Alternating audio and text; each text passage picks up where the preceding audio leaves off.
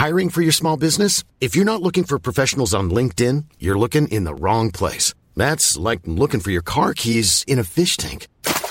LinkedIn helps you hire professionals you can't find anywhere else, even those who aren't actively searching for a new job but might be open to the perfect role. In a given month, over 70% of LinkedIn users don't even visit other leading job sites. So start looking in the right place. With LinkedIn, you can hire professionals like a professional. Post your free job on linkedin.com/people today.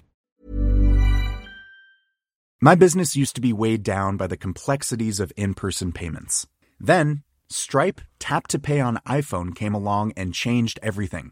With Stripe, I streamlined my payment process effortlessly. No more juggling different methods. Just a simple tap on my iPhone and transactions are complete. What's truly remarkable is how Stripe caters to all my customers' preferences. Whether they're using cards, Apple Pay, or other digital wallets, Stripe ensures a smooth checkout experience every time. Setting up Stripe was a breeze, taking just minutes to get up and running. From local markets to global retailers, Stripe helped me expand my reach and grow my business with ease. To learn how Tap to Pay on iPhone and Stripe can help grow your revenue and reach, visit stripe.com/tapiphone. Coming up on DTNS, did Apple make a good move with Siri? The cyber attacks you should be worried about, and cyber gendarmes to the rescue. This is the Daily Tech News for Wednesday, August 28th, 2019. In Los Angeles, I'm Tom Merritt. And from Studio Feline, I'm Sarah Lane. From Salt Lake City, Utah, I'm Scott Johnson. And I'm the show's producer, Roger Chen. We were just talking about metro lines, subway lines in Los Angeles, of all places, on Good Day Internet. We were also talking a little bit about Wi-Fi and night mode on the Mac. Get all kinds of cool content when you become a patron and get the full Good Day Internet experience at patreon.com/DTNS. Let's start this show with a few tech things you should know. Nikkei reports it has sources who say Google is planning to move some production of the Pixel from China to Vietnam. Reportedly, a plant in Bac Ninh province that used to make products for Nokia is being converted to Pixel production. The report also claims that Google aims to double production to 8 to 10 million smartphones by the end of 2019. Sources tell the Wall Street Journal that Team Telecom, multi-agency panel led by the U.S. Justice Department, is objecting to the almost complete 8,000-mile undersea Pacific light cable network connecting L.A. to Hong Kong. Team Telecom reportedly cited fear over possible threats posed by China to the U.S. national security. The project is backed by Google, Facebook, and private Chinese company Dr. Peng Telecom and Media Group. Team Telecom is said to question Dr. Peng's ties to the Chinese government amidst ongoing protests in Hong Kong. The undersea cable's temporary permit for construction expires in September. Telltale Games, which shut down last year, is maybe finding a new life after assets were purchased by LCG Entertainment. The new company will sell some of Telltale's back catalog and says they're going to work on new games and licenses based on Telltale properties like The Wolf Among Us, Batman, and Puzzle Agent. Previous Telltale licenses included Borderlands, Game of Thrones, Guardians of the Galaxy, and Minecraft. Those weren't announced. And Telltale's previous plans to release a game based on Stranger Things are off. Netflix, owns those rights. So maybe they'll come back on. Who knows? ZTE back in the U.S. market with the Axon 10, which starts at $550, a little less than the 600 euros that it costs in Europe, for a 6.47-inch 2340 by 1080 AMOLED screen, minimal bezels, in-screen fingerprint sensor, triple rear cameras, and a pair of USB-C headphones and a USB to 3.5 millimeter adapter to make up for the fact that it doesn't have a headphone jack. The Axon 10 is designed to support GSM networks, so AT&T and T-Mobile are good. CDMA networks like Verizon and Sprint can't really make use of it. Pre-orders start today, direct from either ZTE or third-party retailers like B&H, with shipments mid-September. All right, let's start with MIT Technology Review's Patrick Howell O'Neill posting a story yesterday titled, "The Middle East is already a cyber war hotbed. Things just got worse." Now, sometimes I look at these titles and I get a little, raise my eyebrow and say, well, that's overdoing it. This is one of those cases, and I talked about this on my editor's desk that went out to the patrons this morning, where I don't think it is overdoing it. This is definitely worth you paying attention to. Security firms Dragos and Dell's SecureWorks have both published reports on a group codenamed Hexane. The group has similarities to known Iranian groups and seems to align with Iran's political goals, but the reports do not conclude that Hexane is an Iranian-backed group. They can't tell, but it seems like they might be. Hexane emerged in 2018 and is using spear phishing against human resources and IT departments to gain access to a medium range, or to gain access to companies with a medium range potential for espionage. So we know they're trying to get into networks. It looks like they want to try to steal stuff. We don't know what else they want to do. It's unknown if the attacks aim to get at operational technology of oil and gas companies, which are the targets. So it could be that they want to go after SCADA systems and stuff like that, but we don't know that. There's a lot of stuff we don't know in these reports, but we do know that oil and gas companies in the Middle East are being targeted by this group and others. Disruptive attacks are rare, though they do happen. O'Neill notes the case of a 2012 attack on Saudi Arabia's Aramco and Qatar's Rosgas that used Shamoon malware to delete files and cripple tens of thousands of computers. So Hexane might be after some sort of disruptive behavior like that. O'Neill points out there are many groups of such attackers in and around the Persian Gulf. They are attracted to the oil and gas industry there. And earlier this year, a group called Magnalium was discovered targeting U.S. government, financial, and energy companies. The U.S. itself has called for attacks on Iranian weapons systems, as well as believed to be involved in the Stuxnet worm attacks on Iranian nuclear energy development. So this is not there's an Iranian group targeting oil and gas industry. There are multiple groups. Some of them look like they might be backed by Iran. There's also efforts that are backed by the United States and other nations. We've got a mess of different groups trying to attack oil and gas industry interests in the Middle East. And whatever you feel about the oil and gas industry, the way the world works right now, that is a major supply of energy for the world. And if one of these groups were to gain an upper hand and cause disruption, that could cause a widespread impact on your life worldwide, and it could cause worse things, possibly a war. Today is the day I officially wish that I was in multinational security business when it comes to cybersecurity, because I just feel like with every one of these stories, both the ones that are maybe a little bit out there and those that are a little closer to the bone like this one, just keep reminding me that there is a huge future for better security, and that means everywhere. And I think that's going to be a growth business within the tech sector for a while. It already has been. I mean, who are you kidding? But I feel like it's about to take on new life. You're starting to see parts of the country or parts of the world that they weren't known for cyber attacks. They weren't known so much as a place. We're a hotbed for this sort of thing. And we're running out of places like that. It's getting to the point where security is paramount across the board, all the way down to what I have on my phone. So this is a good, I guess, reminder of that. Yeah, I mean, this is not a panic and run for the hills, folks. This is if you want to pay attention to the region of the world where the most significant cybersecurity issues are happening, don't look at the headlines. Look at the Middle East. Right. Oh, look at this. Back in May. Remember May? May was this year. Telegram canceled its initial coin offering of cryptocurrency called Gram, Gram. However, if Telecom does not launch Gram by October 31st, it has to give up the $1.7 billion it raised in pre-sales of the coin. Now, the New York Times reports Telegram plans to deliver the first batches of Gram coins in the next 2 months. Sources told the New York Times that Telegram will create a digital wallet for the Telegram users to store their Gram coins. So canceling an initial coin offering when you clearly have raised $1.7 billion from private investment investors is that's a legitimate reason to be like, well, we don't actually need an ICO right now. So the fact that if they miss a deadline of October 31st and all the private investors get their money back, they can still revert back to that ICO plan. It doesn't mean that Gram is like dead in the water at that point. Well, I think that may be more difficult than it sounds, because the pre-sale of 1.7 billion was like venture capital, right?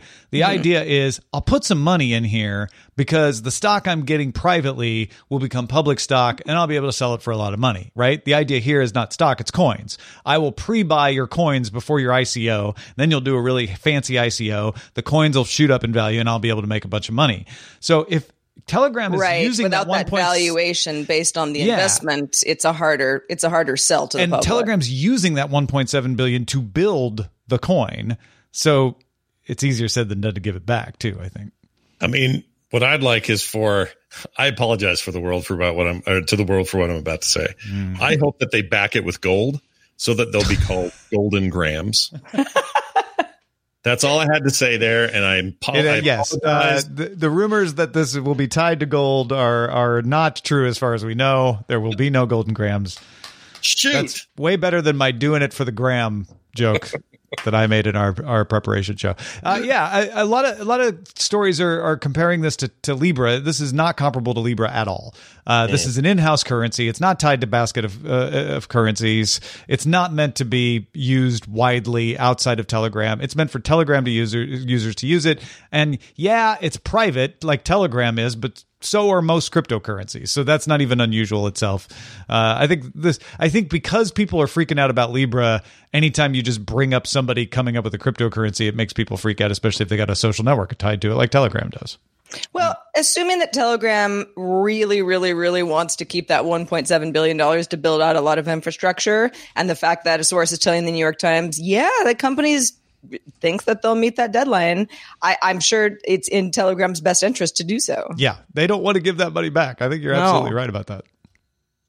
Let's talk about smartwatches. Got a new one from Fitbit. Fitbit's new Versa 2 smartwatch now includes an onboard microphone for that Amazon assistant you might know and love. Yes, supports her. At 1.4 inches, the successor to the original Versa is 0.05 inches bigger. So with not really a smaller bezel, it's quite a bit bigger, at least from the reviews. Although Fitbit also upgraded the screen from an LCD to an AMOLED for deeper blacks and brighter colors, easier to read outside. The Versus 2 also has a single physical button, used to have 3, now includes an always-on display so you can tell the time even when the watch is asleep. Nice. Spotify integration is now included. There's some new sleep insights. It has over 5 days of battery life, used to be over 4. And an upcoming smart wake function rounds out some nice new specs from the previous model. The Versa 2 order starts September 15th. They start at $200, which is the same price as the original Versa. There's also a special edition bundle. You get 2 watch bands, and you also get 90 days of free Fitbit Premium for $230. I would seriously consider this. When I heard about the screen, these are the 2 big selling points, the screen and the use of Amazon's assistant support. Those are huge for me because that's kind of what I use my watch for now. And that price is a lot lower than what it costs for me to get a new watch from Apple, an Apple Watch. And I'm going to have some of the same integrations that I already use for texting and other things, notifications. And I like the focus on fitness, and I really like Fitbit. So they really actually kind of sold me with this. I thought they were going to come out of the gate with a much higher price for some of these features. And to hear that it's still at $200, I would consider this. Like maybe even this year I'd consider it. It seems decent. Yeah, and I think it's interesting, and Fitbit's not the only company we've seen doing this. I mean, Peloton comes to mind as well, but the fact that Fitbit's like, okay, the new watch is better in every way and it's the same price as the old one, but if you want to spring for the $230 version, we'll throw in 3 months free of Fitbit Premium, and they're hoping that you'll like it so much that you'll keep paying after those 90 days are up, and that gives any company really a way to say, okay, hardware upgrades, yes, but now you've got this whole other subscription thing where we can lock you into getting money from you for a longer period of time that might be totally worthwhile for you depending on your fitness goals. Fitbit Premium has customized workouts depending on, what your goals are, and more in-depth sleep analysis. And it seems like a pretty cool package if you want to make use of everything available. Yeah, it does feel like wearables, at least the Versa 2s, have got to the point where the hardware isn't changing much. There's not something revolutionarily and new about the form factor, about the hardware, about the specs. It's all about the features. And we've gotten to that point with phones recently. Feels like we got there much faster with wearables. Maybe that's the nature of wearables, though. Maybe I'm reading too much into that. Well, I think wearables are. I mean, they're really just extensions of the iteration phones have been seeing over the last few years, and I think they got there quicker because we were already sort of there. So now it's about battery and length of battery life, and features are on phones more than they are on the watches these days. Like, I just think they got there quicker. But you're right, we're kind of in that space where we've gone just about as far as we can with these things overall. Now it's new fancy looking designs, but not new functions, really. That's true. Well, it's kind of like when everyone, well, not everyone, many of us just sort of put down the digital cameras finally, and we're like, okay, the digital cameras are great on our phone, and it's an all-in-one thing. And wearables are kind of the opposite, where it's like, there's something like the Versa 2 where you're like, oh, it's everything. It's a watch, it's a fitness tracker, it's everything. But then you have just simple fitness trackers too that are less money and are more acting like feature phones, where it's like, okay, well, it does last, but I don't need it to do all of those things. You just have a lot of choice at this point. Yep. We'll see how it goes. Facebook announced Wednesday that starting in mid-September, political advertisers will need to provide more information before their ads will run on the service. Commercial businesses, nonprofits, and NGOs will have to provide their tax ID number.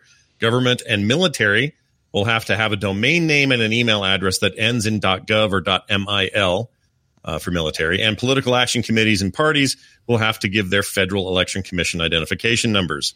Seems like stuff they should have done in the first place. Anyway, ads that run under this program will include an I button that can be clicked to verify who paid for the ad. Smaller ad buyers will have to submit name, address, email, and phone number for their organization, which Facebook will verify. Without this information, ad buys will not be able to use an organization's name. So as a user, you should look to see if that button or disclaimer is there with an organizational name exists. And if you have that, then you got to provide it if you want people to see your political ad. I feel like this should have already happened. I don't know why. Because you don't need to do this for advertising in other arenas. This is Facebook going the extra yard to say, you know what, we want to 100% verify that you are who you say you are, and you can't have a disclaimer that says paid for by the Republicans who love dogs unless you are literally registered as a political action committee of the Republicans who love dogs. And we're not. But even if somebody had submitted an ad that said, we make a widget, and this widget, you'll never have another back itch ever because our widget fixes that. Here's the ad for it. They want to have some kind of verification process. No, they don't. I mean, I'm saying maybe they want to, but they should, is what I'm saying. You don't. Advertisers don't want that. They want to be able to just buy the ad and put whatever they want on, and there's certain speech issues around that. Yeah, that's why I bought a terrible dog bed that sucks. Right. So the First Amendment plays in here, but political speech has different rules, and the courts have ruled that you can be a little stricter with it, so they can put a few more breaks in their way.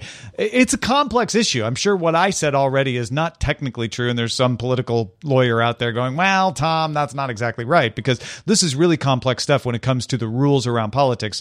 But the upshot of this is not Facebook finally deciding to figure out who's spending money on political ads. It's Facebook saying, we want to make it clear who paid for the ads, and now we're going to get even more documentation about that. Mm-hmm. Yeah. It's a verification system that, yes, you as the end user who is absorbing information, it's still on you to try to weed out the real from something that may not be. But because we're all very busy, having something like what Facebook has built for a political ad when you're scrolling quickly and maybe doing a bunch of other things is really helpful. And if something is legitimate and doesn't have that, you go, well, why not? Because this is Facebook being the police, right? If I buy ad time and I say something that's not true, you don't sue the television company that I bought the ad time from. You sue me and say, you shouldn't have been saying that. Facebook's stepping in and going, you know what? We're just not going to wait for that to happen anymore. A French team of cyber gendarmes has destroyed a virus that infected more than 850,000 computers worldwide. Avast, the antivirus makers, security company, alerted France's C3N Center last spring of a possible private server that was sending a virus called Retadupe to Windows machines in 100 countries, mainly in Central and South America. The virus created a botnet used to control computers without the owner's awareness. That's usually the way botnets work. The botnet would mine cryptocurrency, Monero in most cases, conduct ransomware operations, even steal data from hospitals and patients in Israel. C3N chief Jean-Dominique Nollet told France Inter Radio the team located the command server and made a replica server that would render the virus inactive. Got some cooperation from the United States FBI to help block traffic and redirect virus activity to that replica server.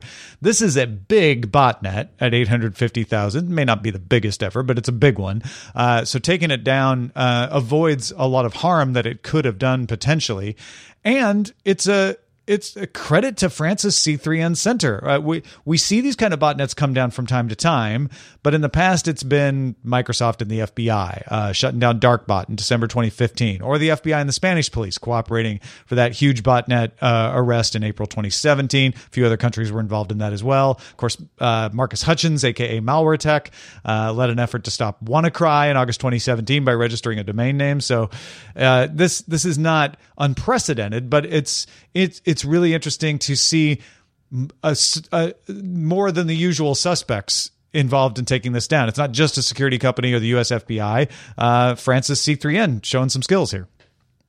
Do people who are part of a botnet ever get notified? Like, this is such a weird side question. But they often do. Yeah. Okay. So if I've got a computer that I've not kept up to date and is totally exposed and is a zombie in this botnet thing, I might get told. You might. It depends. It's different every time. And I don't know in this case if this server, they are leaving the server up for a while so that if someone turns on a Windows machine that hasn't been on for a while, that was infected, it'll be able to fix it. But yeah, I know you're personalizing it and saying, wait a minute, could my machine have been part of this? Yeah. And how would I know? I always wonder about that because you always hear about these huge botnets. I'm like, have I ever been one of those and not known it? But yeah. Yeah, it's kind of like those notices you get in the mail sometimes, like that you could be part of a class action lawsuit and will be awarded $2.50. No, I know in one of these, it might have been in Darkbot, where the FBI did push a notification, but sometimes they don't want to do that because that's more intrusive than they feel comfortable being. It's more passive to just replace the server, and then that fixes it. Yeah. To get all the tech headlines each day in about 5 minutes, be sure to subscribe to dailytechheadlines.com. Hey, I'm Ryan Reynolds. Recently, I asked Mint Mobile's legal team if big wireless companies are allowed to raise prices due to inflation. They said yes. And then when I asked if raising prices technically violates those onerous 2-year contracts, they said, "What the f*** are you talking about, you insane Hollywood ass?" So to recap, we're cutting the price of Mint Unlimited from $30 a month to just $15 a month. Give it a try at mintmobile.com/switch. $45 up front for 3 months plus taxes and fees. Promo rate for new customers for limited time. Unlimited more than 40 gigabytes per month. Slows full terms at mintmobile.com. The Claude 3 model family from Anthropic is your one-stop shop for enterprise AI. With models at every point on the price-performance curve, you no longer have to make trade-offs between intelligence, speed, and cost. Claude 3 Opus sets new industry benchmarks for intelligence. Sonnet strikes the perfect balance between skills and speed. And Haiku is the fastest and lowest cost model in the market, perfectly designed for high-volume, high-speed use cases. Join the thousands of enterprises who trust Anthropic to keep them at the frontier. Visit anthropic.com/Claude today. My business used to be weighed down by the complexities of in-person payments. Then, Stripe Tap to Pay on iPhone came along and changed everything.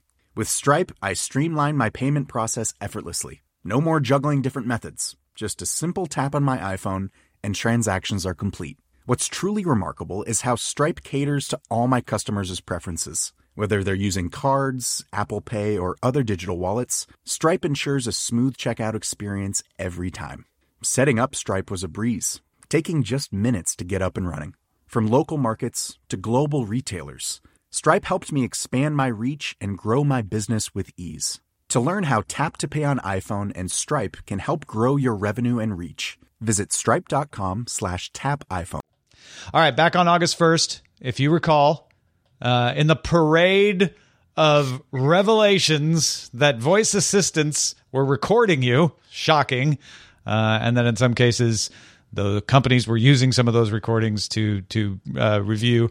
Apple suspended the review of its less than 0.2% of Siri voice recordings by contracted companies. Usually it's a company that they contracted to review these things in order to improve the virtual assistant. So Apple, since August 1st, has not been doing that. Apple has now announced it will reinstate reviews later this autumn. They're not reinstating them now. They're reinstating them later this autumn when a software update comes out. And that software update will leave audio recordings unavailable for Apple to review by default. So it's opt-in if you want your recordings to contribute to the improvement of Siri. Well done, Apple. This is the right way to do it. I don't have to opt out. I can opt in. So they're going to leave them off, but they're going to add a software update that will allow you to go, you know what? I don't mind. I would like to contribute my voice recordings potentially to this. And there will definitely be a prompt. It's not like you have to go hunting for that, because Apple would like you to say, yes, I'm willing to do this. And even if you opt in, it doesn't mean your voice recordings will be reviewed. 0.2% were used. I don't know, that percentage might go up, but they're not going to review every single one. They don't have that many people. So it doesn't even automatically mean they're going to hear what you said, but you have control over it. That's good. Apple also announced that from now on, only Apple employees will review the recordings. So this will not be a contracted out behavior anymore. Apple's going to say only our full-time employees, maybe they're part-time employees, but our employees will review the recordings, and they will delete ones or they will make an effort to delete ones anyway that they determine were inadvertent. Now, one of these things that I know this bugged Marco Arment a little bit, computer-generated transcripts of what you say will continue to be used to improve Siri. So when you talk to Siri, Siri turns your voice into text.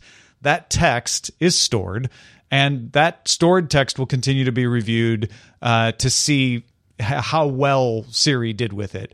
But that's not your voice. That's not the sounds in the room. Does that still bother you guys? It's the same thing that you're seeing on your screen when you're voice to I guess maybe there might be some personal information in there, but I'm already sharing my email with this device. I'm already sharing so much personal information with this device. I guess maybe I don't want that to be reviewed, and I would like to opt out of that if Apple wanted to be perfect. Which would mean Siri would have to be some sort of, I don't know, a list of local common questions and commands where that it wouldn't be completely useless, but you could, if you really wanted to, you could lock it down. The perfect way to do all of these voice assistants would be to say the model is trained, and then we deploy it onto your phone, and then what you say to it never leaves your phone. But right now that it's not possible to do that well on device. Someday it will be. I don't worry. I wonder if they've already got more than they could expect to get out of learning enough. In other words, I'm actually worried this is going to hurt Siri. I don't think Siri will benefit from less. Some might say, how would you tell? There's no way to know exactly, right? So I feel like on one hand, I'm like, well done, Apple. I like that you're letting me opt in. I'm always asking for this from everybody. I want to opt in, not opt out. And now that they've done it, I'm like, oh, yeah, but what did we lose for that? And I have to think about that for a minute. We've lost a lot of people who aren't going to bother to figure that out, or don't know and never will, or just skip through the prompt and don't even know what it asked. I'm actually less concerned about the number and more concerned about the selection bias. So suddenly now you're introducing a selection bias that says you're going to be trained on voice from people willing to be heard. Right. And I don't know, but that may be people who make fewer mistakes. Yeah. Because they know Apple's listening. Right. That's a great question. I don't know. Like, I'm going to be the first to turn it on because I would like the service to get better. Yeah. And I don't really care what it hears, but now I don't know. It's a weird thing because I want it both ways, and you can't. It's the kind of thing you can't have both ways. I do care what Apple gets from me, but I will also opt into this because Siri is horrible. Let's be honest. And I use Siri more and more. because for a while I was just like, I don't know. I'll go about it the other way. You know, the Google Assistant is so heads and shoulders better about understanding what I'm saying, like almost 100% accuracy. And Siri is like always wrong.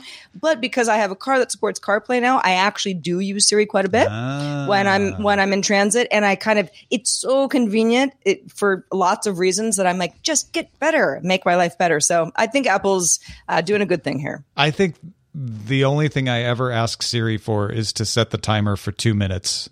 I don't think I've ever asked him for anything else lately because I just assume he's going to show me web results pretty much every time. I don't do anything that would give the web results, but I have gotten used to doing timers, like you said, alarms, set a reminder. I can do calendar stuff. What time is it? You know what? I do use it for a reminder. That's a good point. A few things like that. But again, at this point, there's nothing that it does that Versa 2 won't do for me come this fall. So I feel like maybe I'm less interested in Siri as time goes on, but you know, whatever. I mean, at this point, maybe they're feeling that way too, and we're looking at a next generation voice assistant out of Apple. I think Siri will get better, and it would, despite whether the training set of data is impacted or not. Mm-hmm. We'll say that. Yeah.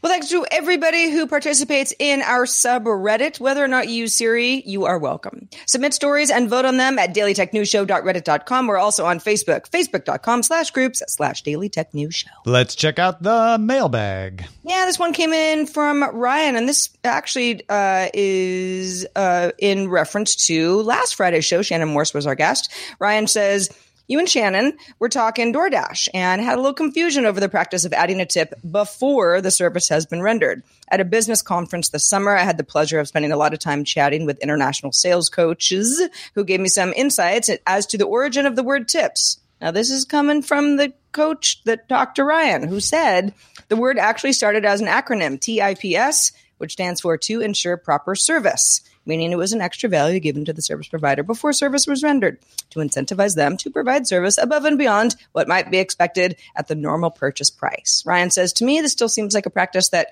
has been used alongside a fair wage system rather than the current method used in restaurants of forcing the service payroll onto the customer. Either way, after hearing your conversation about it today, I thought it was an interesting anecdote. Yeah, I mean, I was like, that's what tips I could be pedantic and say, like, I don't know that tips originally meant that. It might be a backronym, but that's a good day internet topic. The point Ryan's trying to make is, yeah, your tip is meant to reward someone for good service. So, and with DoorDash, I don't think you guys were confused. You were just saying, oh, that is interesting that you can put your tip up front. But I know Uber Eats works this way. I think DoorDash does too. You can change it later. You can say, go ahead and add 20%. And then if your service is awful, there's a period of time in which you can go like, actually, no, don't give them 20%. They were bad.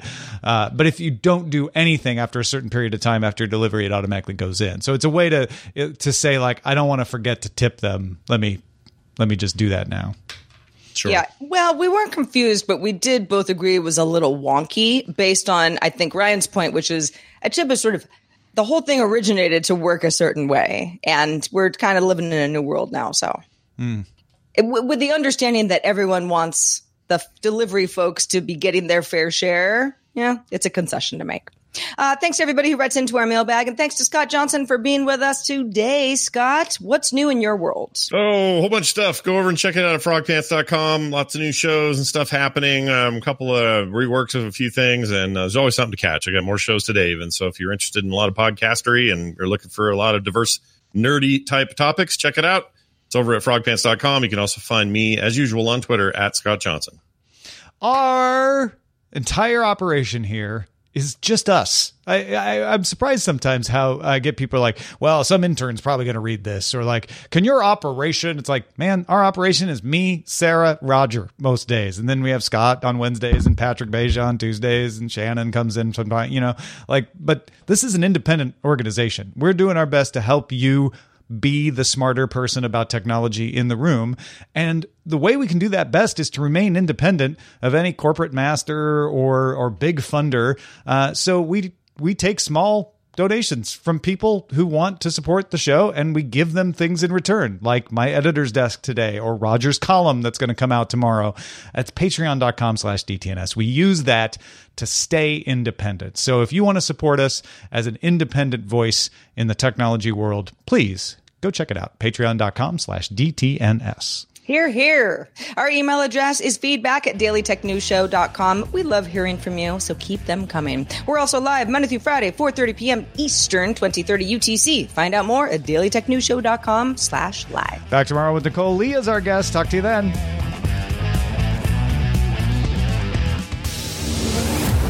This show is part of the Frog Pants Network.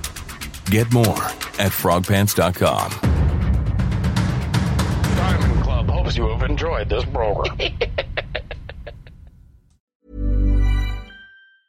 Hey, folks, I'm Mark Maron from the WTF Podcast, and this episode is brought to you by Kleenex Ultra Soft Tissues, your ally to help tackle your allergy symptoms this season. I love the change of seasons, but nobody loves pollen and all those other things floating in the air that make you sneeze during this nice weather. Kleenex Ultra Soft Tissues are hypoallergenic and allergist approved, so fight back against watery eyes and runny noses without worrying about irritating your skin. For this allergy season, grab Kleenex and face allergies head on.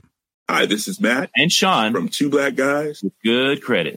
From a local business to a global corporation. Partnering with Bank of America gives your operation access to exclusive digital tools, award-winning insights, and business solutions so powerful you'll make every move matter. Visit bankofamerica.com/banking for business to learn more.